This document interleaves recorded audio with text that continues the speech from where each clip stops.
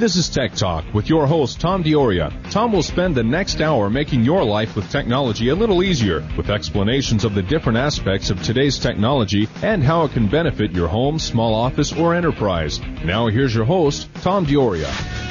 Welcome to IMI's Tech Talk. It's the first Sunday of April. It's April 6th, 2014. And for a change, we've had some nice weather here in New York. We're on at 6 p.m. in the New York listening area and 3 p.m. in Arizona. Today we're live from our New York offices, and we're going to have a really interesting topic for you today. We're calling the show Program or Perish, but that's a kickoff on universities saying publish or perish. But really, we're going to talk to you about programming, what it's all about, and why you may be interested in doing it. Whether you're a student now, you could be in elementary school, high school, college, been working for a couple of years, been working for a lot of years. Programming may be something you want to do for a lot of reasons, and our guest, Mark Lassoff, is going to tell you about that. I'm Tom Dioria. I'm the CEO of Information Methods Incorporated, and together with our weekly guests, our show will help our listeners, whether a business or home technology user, make better use of all aspects of technology.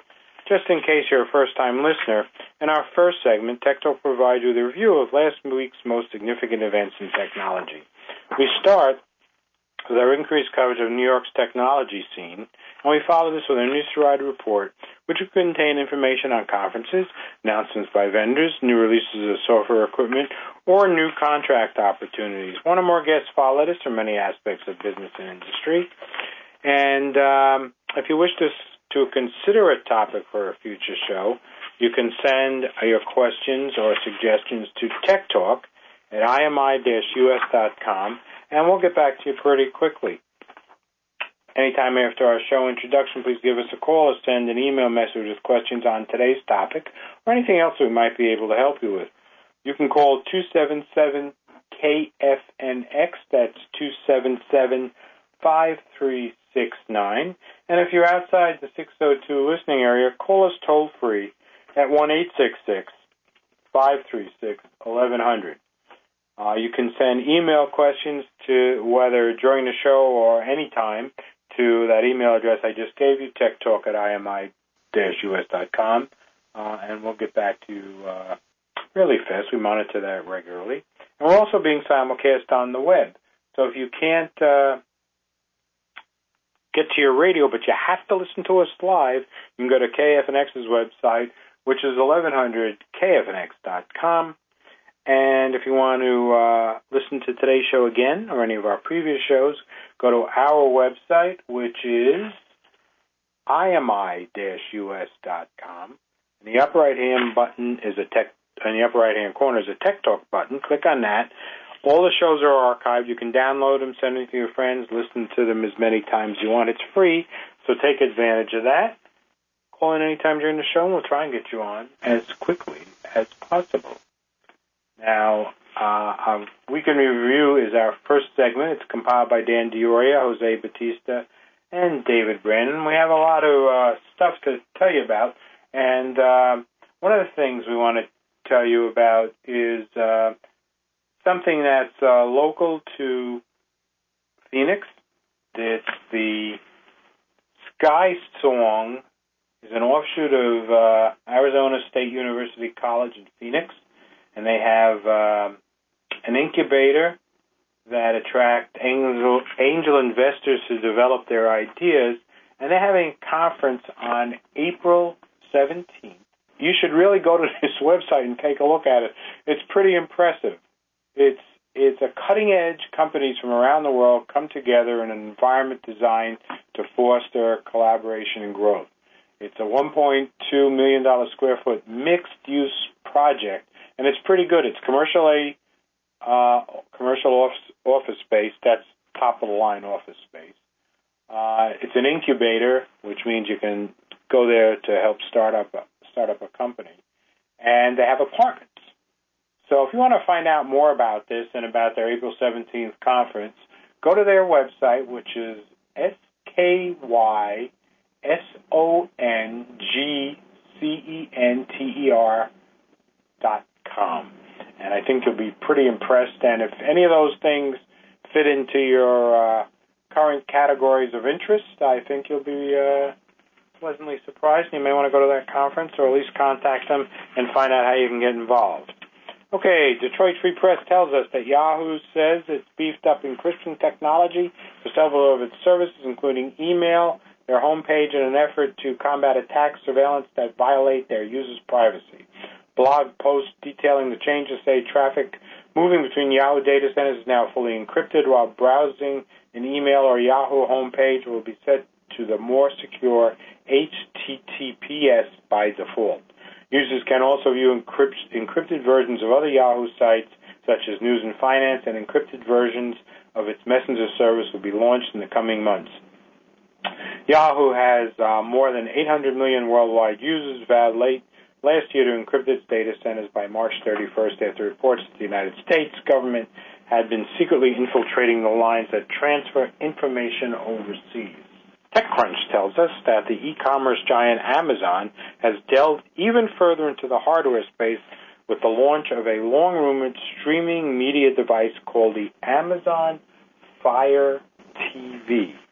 It said that it has watched these devices sell on its platform for a long time now, so it knows what is and isn't working for customers. Well, that's pretty smart of it. Hence its decision to try to do this better than anyone else out there by inventing and simplifying. Their approach was to try to make complexity disappear, hence the Amazon Fire TV, a sleek, tiny black box for your home theater. The console runs on Special OS and has a quad-core processor, which Amazon calls best in class for the category. It has 2 gig of RAM, which is between twice and 4 times that of others on the market, and it has dual-band Wi-Fi for speedy networking. It's a little less thick than a dime is tall and has an interface that somewhat resembles Plex, if you're familiar with that media software. The platform is HTML, and we'll tell you a little bit more about that in our interview, and Android-based, which makes it easy for developers to port their apps over from the web and Google's mobile OS. Amazon says it will boost the Fire TV with original content from Amazon Studios. Okay. One of my favorite cars, which someday I hope to acquire. You may have been reading about Tesla's problems. All the dealerships out there are worried because Tesla doesn't use the typical model that they have dealer showrooms. They're in malls. They take over a store in a mall and handle their sales that way. So that got everybody very nervous, and a lot of states said they couldn't do that, like New Jersey, for example. But Tesla Motors in New York State have reached an agreement that will allow the automaker to avoid the potential closure of its state stores over their failure to comply with dealership laws. I don't know why they're governed by that, but as has happened elsewhere across the country, under the agreement, Tesla will be able to continue operation of its 5 existing stores in the state. One's here in Westchester at the mall, the White Plains Mall, or the Westchester Mall, which sells cars directly to consumers, but all future stores will have to comply with the new law governing car dealerships, though the specific legislation has yet to be introduced. And that just tells you how New York works. It's like the Obamacare law. Don't read it, just vote on it. So they're bound by a law which hasn't been written yet. Car dealerships have largely been seen as taking advantage of older laws banning direct vehicle sales to consumers in order to force Tesla's sales floors out of the market. Make a little nervous about this, a fully electric 300-mile range car? I would think so. Instead of being against it, they should all be embracing it. Tesla has been predictably displeased with these laws. It's been banned in Texas, Arizona, Virginia, and most recently New Jersey, but it seems to have come around to bargaining for the sake of not losing them altogether. It also received a short reprieve in New Jersey this last week, allowing it some additional time as lawmakers try to figure out what it's doing. So we're going to see what all this is about, but it's an expensive car, but it's beautiful, and we did test drive it, and I think it's the wave of the future. Microsoft Developer Forum Build 2014 started with a bang as Microsoft announced updates for both Windows 8 and Windows Phone 8.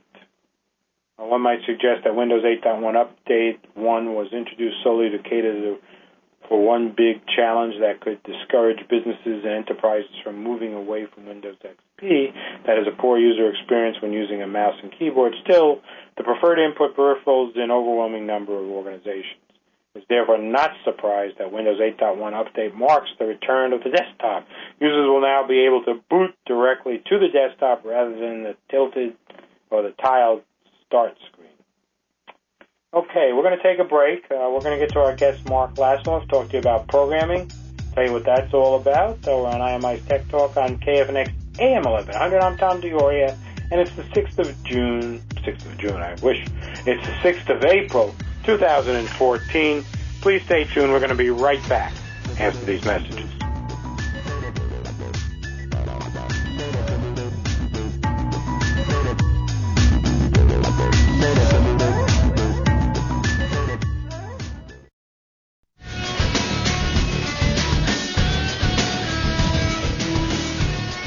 Welcome back to IMI's Tech Talk on KFNX AM 1100. I'm Tom DeOria. It's the 6th of April, 2014.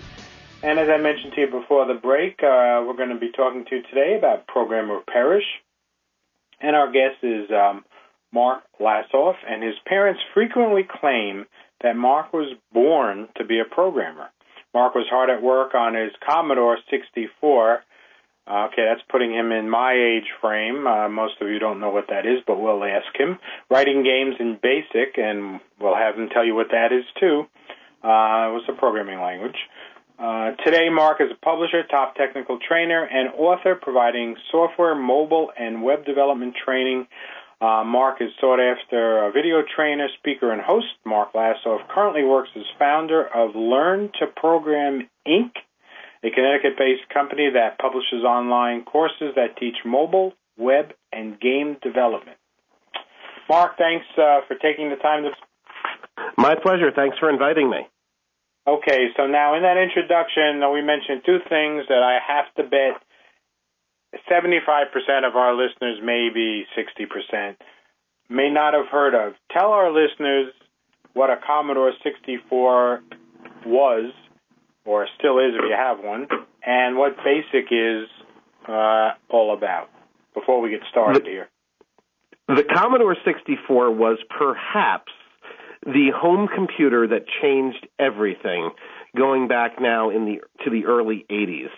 It was a $300 to $400 machine with 64K of memory, which is less than 1/100th of 1% what a typical computer has now.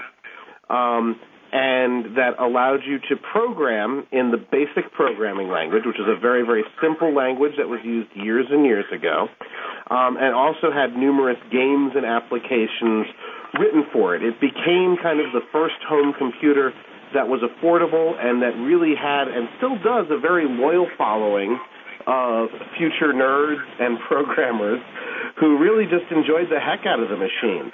It hooked up to the television.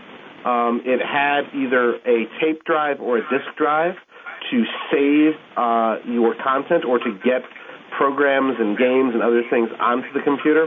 It was a great little machine that was a lot of fun to use, and I still have one in the top of my closet at my house. It's just, I think, possibly the most important machine in the history of home computing. It really is the one that I think allowed computing to become affordable and approachable for the average person.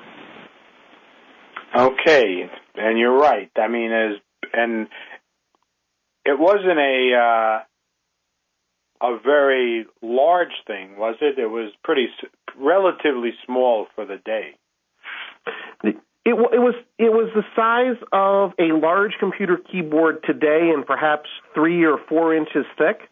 It wasn't small at all, but I remember at that time my father proudly bringing home the first, what he called portable computer, which weighed about 25 pounds and was the size of a large piece of luggage. And he claimed that was portable. The Commodore 64, which came out at the same time, was actually a lot more portable because you could hook it up to any TV. But most people didn't lug it, or the idea of laptops or luggables hadn't really become popularized yet. But no, it was a small unit that could fit on a small desk in any bedroom, and it was just a great, great machine. Talking about it brings back very, very fond memories. Yeah, it's interesting. You talk about portable versus laptop. I remember I was working at, I think, the city of New York at the time, running the data center, and the IBM rep, because everybody had IBM mainframes, comes in with this thing he said was a portable computer. And I looked at him, and I don't remember how much memory it had. It probably had a little bit more than the Commodore 64, probably 116 or something. But he said, this is the wave of the future. And I looked at him and I said, I have a space bigger than most warehouses with all this IBM mainframe equipment in it. Why would I ever need this? Well, that shows you how much. That shows you my foresight on computing technology, I'll tell you. I always wonder when I kind of take this trip down memory lane with other people who were actively computing back then, and I was 12 years old at the time, but if we sound like my parents did when they were talking about how bread used to cost a nickel and ice cream was a dime. That's me. But in any case, I'm going to put you in touch, and we mentioned this in the Week in Review. A good friend of mine who happens to be up here in New York, he lives in Virginia, named Gabe Goldberg, is a writer. He's currently writing for some IBM publications, and he's doing a little history piece on, what artifacts of computing people might have. So in case you didn't hear the Week in Review, I'm going to offline give you his contact information. He'd be very interested about your Commodore 64. So. Oh, that sounds like fun. So, yeah. Okay, so let's get back to the program. This was a good digression, though. Tell us what programming is before we discuss how smart you have to be to program. What is a programmer? Why do you program? Who programs? Sure. Well, a program is a set of instructions that a computing device interprets to solve some type of problem. That's the most basic definition I could give you. And the idea of writing a program is to solve a problem either small or big. So Word, as a typical example, is a program that allows you to write and, to some extent, design documents on the screen and then distribute them either as digital documents or as printed documents. So you could say Word is a program. Excel would be another example. And without getting too esoteric, your operating system that runs on your Mac or your PC is also a program because it's a set of instructions that solves a problem. Now, at the micro level, when people first learn programming, that set of instructions can solve a problem that's pretty small and finite. I literally an hour ago was teaching a course called Programming for Absolute Beginners, and the problem we were solving was determining whether someone is eligible to vote in the United States. That's a very small problem that can be solved in a few instructions. A problem like how do people create and distribute documents that Word solves is a much more complex problem that involves millions of instructions and teams of programmers in the hundreds to solve. But a program at its basic form solves some type of problem. Are all programmers Big Bang Theory types of nerds, or can anybody be a programmer? No, we're all not like Sheldon and Howard. Almost anybody can learn some level of programming. It doesn't take a degree in mathematics or, a real passion for technology. Just like anybody can solve some types of problems, and some problems are more optimized or better for some types of people, most people can learn some level of programming. I think programming is part of a more modern literacy that everybody needs to understand at some level. Because, we're all consumers of programs. We're all using programs every day, sometimes some of us all day. And some level of understanding how programs work is part of modern literacy. Just like you should understand a little bit of how your body works so you can talk to your doctor in an educated way. Well, you should understand how programming works to some degree so you can interact with programs that you use on a regular basis in an educated way. It's part of modern literacy. And it's not anymore the nerd stereotype that writes programs professionally. Programming is becoming an increasingly diverse, increasingly international profession that includes people that you don't see on Big Bang Theory, and people who look just like your people in your community. It's definitely not the exclusive territory of male white nerds, but it's becoming increasingly a very diverse field that's accessible to people from just about any background if they decide to develop the skill set. So the guy walking down the street could be a closet programmer. Well, hopefully he's not closeted about it. I want programmers to be loud and proud about it, to borrow from another metaphor. But, yeah, I mean, pretty much anyone can learn programming, and it's not the stereotypical nerdy type. Chris Bosh from the Miami Heat is a programmer. He has a degree in computer science. He's an advocate of programming, and he writes code himself. Now, professional athletes playing basketball may be the last people you associate with programming, but he's a huge advocate for programming and computer science. So it's not just, people who look like Bill Gates.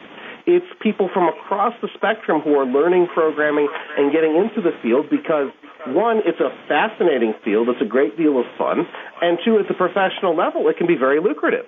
And on that lucrative note, we're going to take a break. This is Tom DiOrio on IMI's Tech Talk on KFNX AM 1100. We're talking to Mark Lassoff about Program or Perish. It's the 6th of April, 2014. Please stay tuned. We're going to be right back after these messages.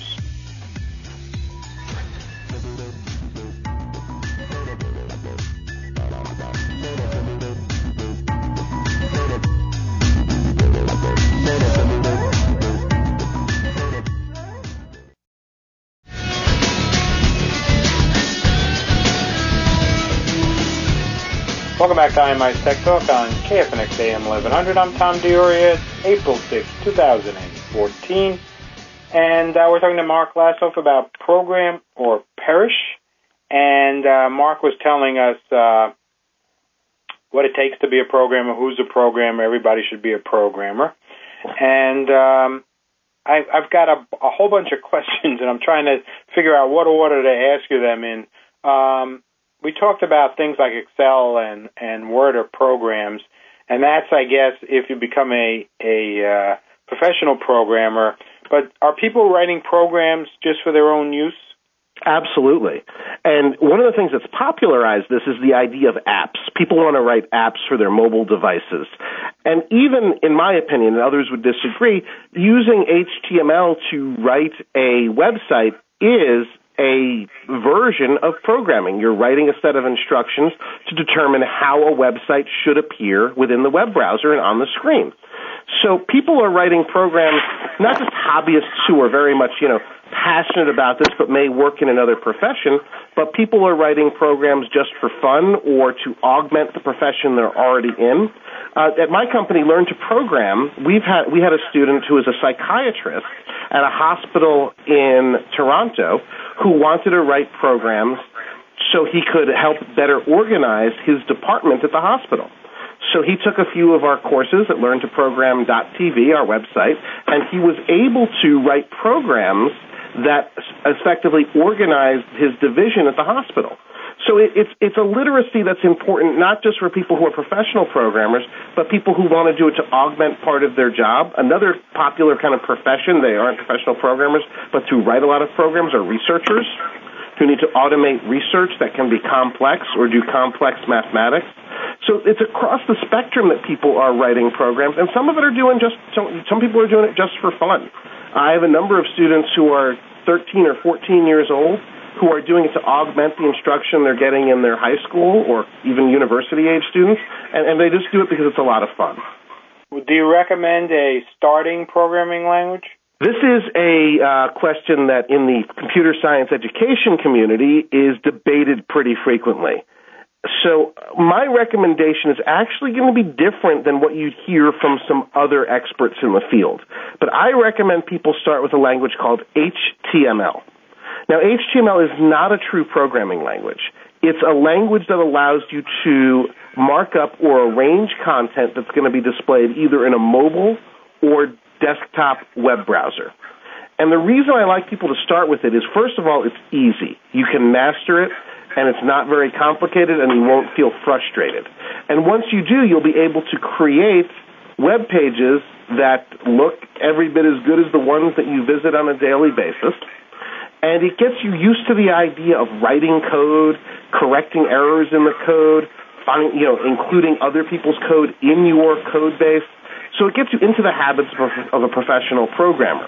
And the nice thing is you can see the result on just about any device. A laptop computer to an iPhone or Android phone, tablets, all can interpret HTML in their web browser. So it can be a very satisfying way to start learning programming. From there, I recommend people go on to some more complex languages like JavaScript that run inside the browser.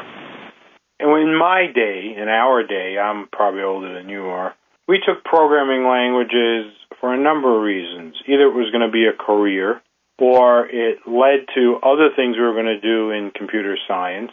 And one of the things when I taught various computer languages, one of the things that I stressed, I'm not sure it applies today, and maybe you can help me out here, since I'm not an HTML programmer, is that it taught people how to think logically, put one thing in front of another, and really became useful in learning any other programming language after you learned the basic one, which in those days I was teaching Fortran. So is that a trait now that comes along with learning how to program, or is just learning the language? So first of all, I'm 40 years old, so you can put me in some kind of timeline and context. But it's very much still about, as you get beyond the level of HTML, finding a problem space and logically solving that problem with code. So programming, as I said initially, is very much problem solving. And learning programming, even if you don't program, teaches you to logically solve problems in an organized way. And that's a skill that can transfer to almost any field, no matter what you do. So there are some tertiary benefits to learning programming that make you a better problem solver, help you become more logical, help you understand the breadth and depth of problems, and have a systematized approach to solving them. That, in and of itself, even if you never write another line of code after you take a programming course, is extraordinarily beneficial. It's really, that part of it is really education to become a better and, more logical and smarter person. And programming really helps you develop those skills. If you've never had exposure to programming and you've never had to solve a big problem in an organized way, I'm not sure how you approach that. And my approach to solving even non-computer science, non-programming problems is really very much informed by my programming experience, because I immediately start to break problems down into their component parts and solve the little problems one at a time, hoping that, we'll reach a bigger solution. And I think that's true for anybody. The benefits go well beyond being able to write a program and show it to somebody on the screen. So you touched on something there. If you're in college and you want to become a computer science, you take programming courses, and even if you're in the science or engineering disciplines, you probably take programming courses too to lead you towards a degree. But what happens if I've graduated or not even graduated, if I'm in the middle of a career and either I'm looking for a change or I'm looking to learn how to program? I gather that's something that your firm LearnToProgram is all about. Maybe you can tell us a little bit about an alternative to going to a college or a community college type, course curriculum. So first off, let me say I'm a big fan of university education. I think it makes you a smarter person. I think it makes you a more interesting, well-rounded person who's better able to function in society. Having said that, I don't think to become a developer who does the things that most developers do today, you need to go to college. In college, you take a degree called computer science, and you look at the scientific aspects of computing, from how does a microprocessor work to how does memory work. But those aren't the things that most programmers deal with day to day anymore. Most programmers deal with, for example, how do I sell things via a website is a problem space. Or, how do I give someone directions to a specific location online? And while these problems can still be complex and difficult to solve, they don't take the background of a computer scientist who's been university trained. That having been said, there are a number of online programs, including the one that I own and run, where people can learn to program mid-career. At LearnToProgram.tv, which is our website, we offer a whole bunch of courses designed for people who've never written a line of code before. And we've taken a good, strong look at our students, and we've enrolled over 100,000 people in Learn to Program courses over the last 2.5 years, whether that's HTML or a more advanced language like Python, or a series of courses like our Certified Web Developer program, where people learn everything they need to learn to write web applications. There's a couple of trends that have emerged across our students. The first is that many of them are dissatisfied with their current career and looking for a change, like you described. That's a large group. There's another group who's already in some type of related field. For example, they're working at the help desk for a technical company who want to move into programming because it's more lucrative and more interesting. And then there's a whole bunch of people who want to learn programming to augment what they already do, like the psychiatrist I described earlier. And there's a small group, and I just think this is neat, and I like to brag about it, of students that we have that are older, in their late 60s, early 70s. We have one student who's 78, who have retired and see programming as a really interesting way to keep their brain active and to stay engaged and to learn something new. And that's a small sample of our students, but I think it's really interesting that people see programming as the kind of the ultimate Sudoku and a way to keep their brain really active and keep engaged with what's going on as they move into their retirement years. I'm going to cut you off there, since you're talking about, not quite my age group. I'm Tom DiOria. We're on IMI's Tech Talk on KFNX AM 1100. We're talking to Mark Lassoff about programming, and we'll talk to him about the parish part shortly. We're on IMI's Tech Talk on KFNX AM 1100. Please stay tuned. We're going to be right back after these messages.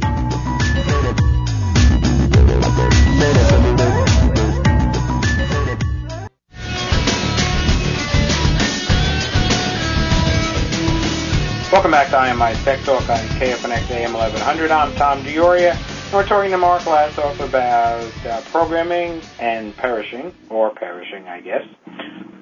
Mark, I want you to just continue a little bit about what you do at Learn to Program.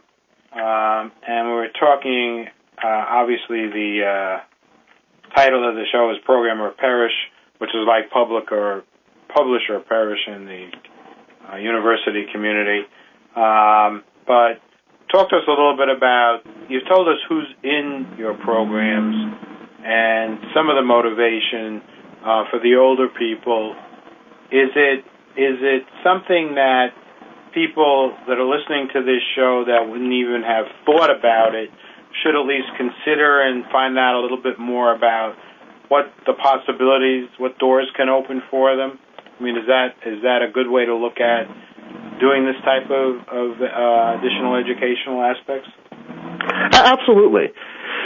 Our program is geared towards helping people become, at some level, either web, mobile, or game developers.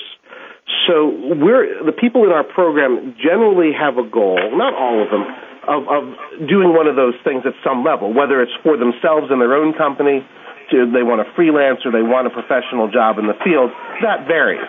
But going through our courses in our program also gives people a really good idea of what's possible in these fields. And we have people who've successfully taken our program who've gone on to freelance. We have people who've gone on to teach. And we've had certainly people who've gone on and gotten entry-level jobs in the web development or mobile development field. So it's the idea of the program is to bring people, again, who maybe have never written a line of code, but have an interest and are willing to do the work to a point where they really can feel comfortable developing an application end-to-end that either works in a web browser or on a mobile device, or even develop some type of game within our program. And, Well, obviously our program costs money. It's certainly nowhere near what it costs to go back to even a community college. Our program is $39 a month versus doing a university education, which is thousands and thousands of dollars. So we really like to, it's about for us teaching people to program, making it accessible to almost anybody at that price point, and really providing them with good education and helping them learn the skills they need to learn to be successful in the field. And, some people just want to try it out and take a couple of courses to learn something new, and that's great too, because that makes them more literate about the field and makes them better consumers of technology, and that's a great goal as well. You don't have to want to end up being a professional, although most of our students have that as a goal, to be successful within the program. Now, is it a long and tedious process? I mean, obviously, from what you said, you can tailor it to what your goals are, but how much effort is involved in learning how to program in HTML, for example? The effort is considerable. It's you're learning new languages. I think you can make a comparison to learning a foreign spoken language. It takes some time and effort. The thing is, though, that you can become productive pretty quickly as you get the first few technologies under your belt, and you can see your progress there on the screen and feel really good about moving through it.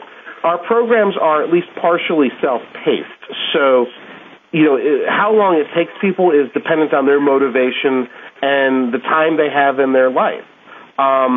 One of my favorite stories is about a student who she was a flight attendant, or is a flight attendant still, and wanted to get a kind of second income creating websites. She worked with a number of community organizations. She felt she was technical and thought this would be a good option for her. So she went through our program, on nights at her hotels in various parts of the country. She traveled with a laptop and, would take a course, do an hour here, an hour there. And, in a few months, she was able to get her first paid web design, job for her church.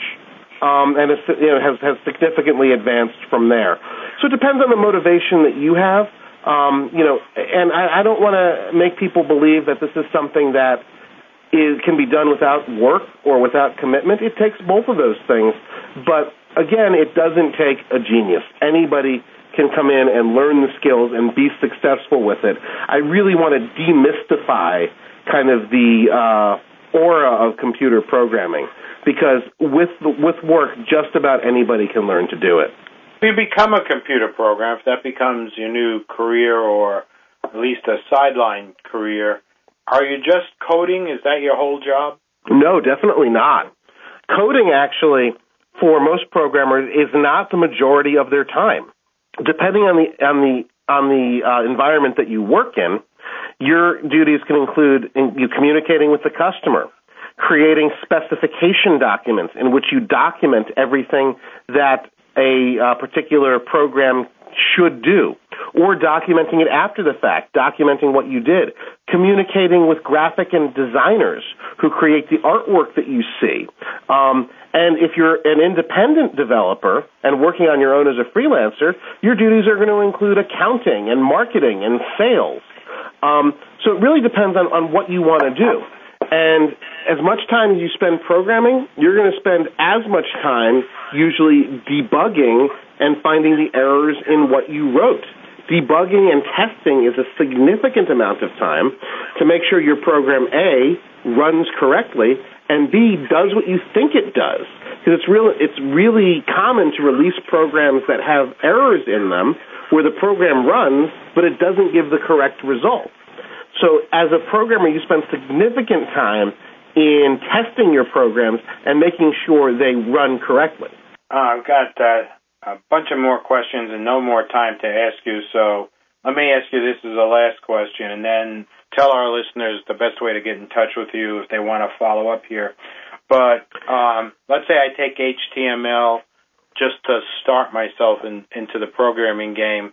Do you offer some path so I can find my way and decide what aspect of programming, if any, I want to get myself involved in? How do I decide what I want to do? I learned HTML. Maybe I don't want to just do that. I want to do something else. Is there some kind of path that you can point me on? Yeah, we lay out a kind of schedule of courses for our students based on what their goals are. So we help everyone who's one of our club members, we help lay out that exact path for them. So, if you have a specific set of goals, we'll certainly talk to you about those goals and set up a series of courses that you should take in order to meet those goals. And sometimes you don't discover what you want to do until you've taken a few courses and you say, wow, that really clicked. I really enjoyed that. That's what I want to do. So that's a little bit different than everybody. But some people come in like, I want to create games. It's the only thing I've ever wanted to do. Show me how. So if people want more information about the program, they can go to www.LearnToProgram, spelled with a T-O.TV. They can also follow me on Twitter or contact me on Twitter at @MLassoff, MLASSOFF as in Frank, and I'm happy to answer any questions people have if they get in touch with me. Thanks very much, Mark. I really appreciate you being on the show. As I said, we have a lot more we could have covered, and I think we'll talk to one of our producers and try and get you on again real soon. Thanks again. I enjoyed it. I want to thank Terry Ruggiero, IMI's president, and happy birthday. She had a birthday this week. Dave Brandon, Dan Diori, and Jose Batista for the Week in Review. Taylor Redden's our producer. Matt Campagna is our executive producer. And without Robert Bombach in the KFNX production department, you wouldn't hear a word we said.